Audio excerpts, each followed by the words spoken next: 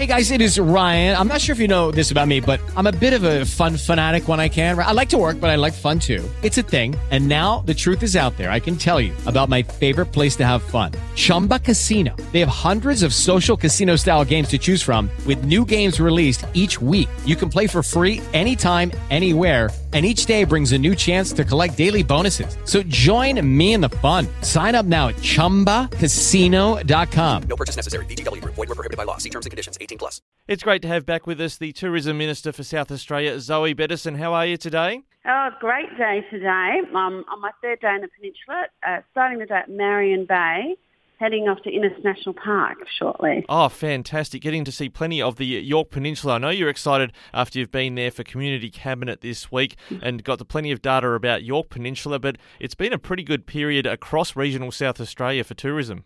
Oh, look, it certainly is. We've seen some excellent results, particularly in relation to regional accommodation. We just got some results for December, and it was 62% average occupancy rate, so 125,000 room nights for regional South Australia in December, which is just an incredible record. Now, I understand those figures. Aren't they better than what we had before the pandemic in some cases? They certainly are. What we've seen is not just South Australians enjoying their own backyard, but the movement of interstate tourists here, particularly from Victoria and New South Wales, really coming over to South Australia, spending time here and loving the region.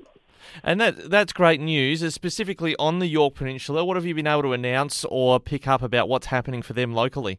Yeah, so look, they've had an incredible time over COVID. So year on year, we saw a 33% increase in visitor expenditure. So it was $319 million for the year, September 21 to September 22. Exceptional. They had even surpassed what was aimed for 2025 targets. And what we've seen is people feeling it's a great coastal playground, coming here, enjoying the experiences. Going forward, we've had some roundtables, talking to operators here. Probably the next opportunity is developing more products and experiences here. So while accommodation also could have some more diversity, it's actually having bookable product that is needed in the next stages. Now, I've got a recollection last time we talked, the government was talking about these nature-based tourism experiences. You're heading down to the Innes National Park at the foot of the peninsula, for instance. Is this part of what you're looking at, is where these opportunities might be developing in regional South Australia? Well, certainly they are about increasing experiences in national parks or some accommodation adjoining national parks. And Neptune Surf School, actually, he received one of those Experience Nature Tourism grants, one of the 18 groups to receive them. But that's going to roll out every single year. It's a $500,000 grant that runs out every year for the next few years. So we want people to look at those unique opportunities. Sometimes it's about adding appropriate vehicle, or it's about marketing what they've got. It's also, there's capacity for some training. And it's probably one of the issues that came up in my round tables. So I held tourism round tables at Wallaroo, Barley Stack Winery and Yorktown yesterday as well, is getting that skills and experience and building capacity here as well. Now, I just want to touch base with you too about in the River Murray communities. There'd been a consistent message from local MPs. They wanted people to come up and see and experience the flooding event because it's an amazing natural event occurring in that landscape. But there was also a program from the state government to get people to book for post flooding to get up to the Riverland. What's the take up been on that? Yeah, so look, we're obviously encouraging people to go up now to the Riverland, and they have been able to go up the whole time. So it is a unique time. I mean, for most of our time, Ricky, you and I have probably heard about the River Murray suffering from low levels of water. So this is unique in that period of time that it's now the flora and fauna that will come from it. But we have committed to a $4.1 million campaign to recover tourism in the river regions. So that will be involving a campaign and 3 rounds of tourism vouchers. I'm doing some final workshops with SAPC down in the river regions next week to talk to operators exactly how these vouchers will work and how they're going to package up their offering as well. So what we really want to do is, given that the river regions have a very peaky, very much like the Yorke Peninsula, a very peaky tourism season, very much based around summer. That's when they make most of their money to take them through the rest of the year. We'd like to keep that consistency up in autumn, winter and spring, encouraging South Australians to visit the river regions, and the voucher program will be a key focus of that. Now, domestic tourism's been huge. Australians, as you say, Victorians, New South Wales, others coming to our state to enjoy it. But how are we travelling as they emerge from the pandemic when it comes to international visitors to South Australia? Yeah, look, that is a little bit slow, but it's coming back. I just had someone who runs SA Eco Tours yesterday, Mick, say to me, they're back. The international tourists are back, and he was really enjoying having people back here who go on his trips, which are about 3 days long.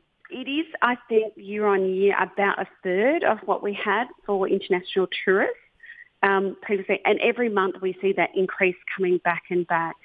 So last time I looked, we've got 7 international airlines flying to and from Adelaide. We are about 88% of those seats that we had prior to COVID, but the prices are quite high still.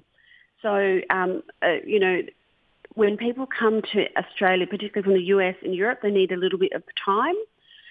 So booking off that time is a bit of an investment. But the pipeline going forward is quite positive, building each and every month. And probably at the end of 2024, we're expecting to be back to that level that we were pre-COVID for international. And regional South Australia often features prominently in tourism marketing campaigns. Is there something underway or planned for our international visitors or particular markets we're targeting to bring them back to South Australia? Yeah, we have an always-on plan with it. So for those who want a little more, has been running in market, and we specifically target the New Zealand market because we've got these direct flights, and that's been quite a strong program. But we are about to go and do some trade shows in the US and then a little later into the UK and Europe, and they're 2 key markets for us. Obviously, the China market was quite a rich vein for us previously, but China has shut borders up until recently, so that's really restricted. So we expect that will come back as well. But we'll really be going out to that US and European market. We've subsidised our operators to go to these trade shows as well to really put our best foot forward. What we have to offer here is what international tourists want. They want to feel that wellness tourism. They want to feel nature. They want to go to the national parks. And we know that they're very, very reachable here in South Australia. So they might start a night or 2 in the city, but then they can easily get out to our region. Yeah, I dare say they'd like to enjoy some South Australian wines as well. Minister, just before we go, how is the labour force travelling within the tourism industry? Are you hearing from operators it's hard to get staff? Yeah, look, this is one of a challenge, and it's not just a challenge for our state or our nation. We're hearing it in other countries as well. Obviously, one of the key things, there's 2 things about it. There's about migration and having people here, backpacker market, for example, who often will play many of those roles. And I know Federal Labor is having focus on improving the efficiency of the visa system because there were a lot of people that exited the system and therefore the processing of visas got more and more delayed. But the other thing is just recently, yesterday we announced about regional housing for key workers. So having houses for workers to stay in those regional areas when rental is so tight has been challenging. The third thing is encouraging people to see this as a really great industry to be part of, tourism and hospitality. I tell a story that when I finished school, which was a few decades ago now, tourism was the hottest industry. And in fact, there was a waiting list at TAFE to do the diploma in tourism.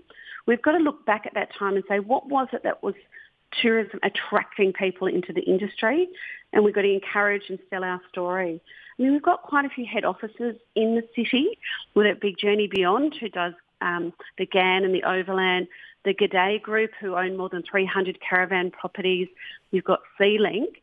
So you can actually have your whole career here, not just potentially in the international hotel market or being your own operator, but actually working for some of these major head offices in tourism. We've really got to encourage people into the industry. Yeah, very good points, and we certainly do have a fantastic story to tell in South Australia. Zoe Bettison, the Tourism Minister, thanks so much for joining us today on Flow. Thank you very much, Ricky. Great to talk tourism. Lucky Land Casino, asking people, what's the weirdest place you've gotten lucky? Lucky? In line at the deli, I guess? Aha, in my dentist's office. More than once, actually. Do I have to say? Yes, you do. In the car before my kids' PTA meeting. Really? Yes. Excuse me, what's the weirdest place you've gotten lucky? I never win and tell. Well, there you have it. You can get lucky anywhere, playing at LuckyLandSlots.com. Play for free right now. Are you feeling lucky? No purchase necessary. Void where prohibited by law. 18 plus. Terms and conditions apply. See website for details.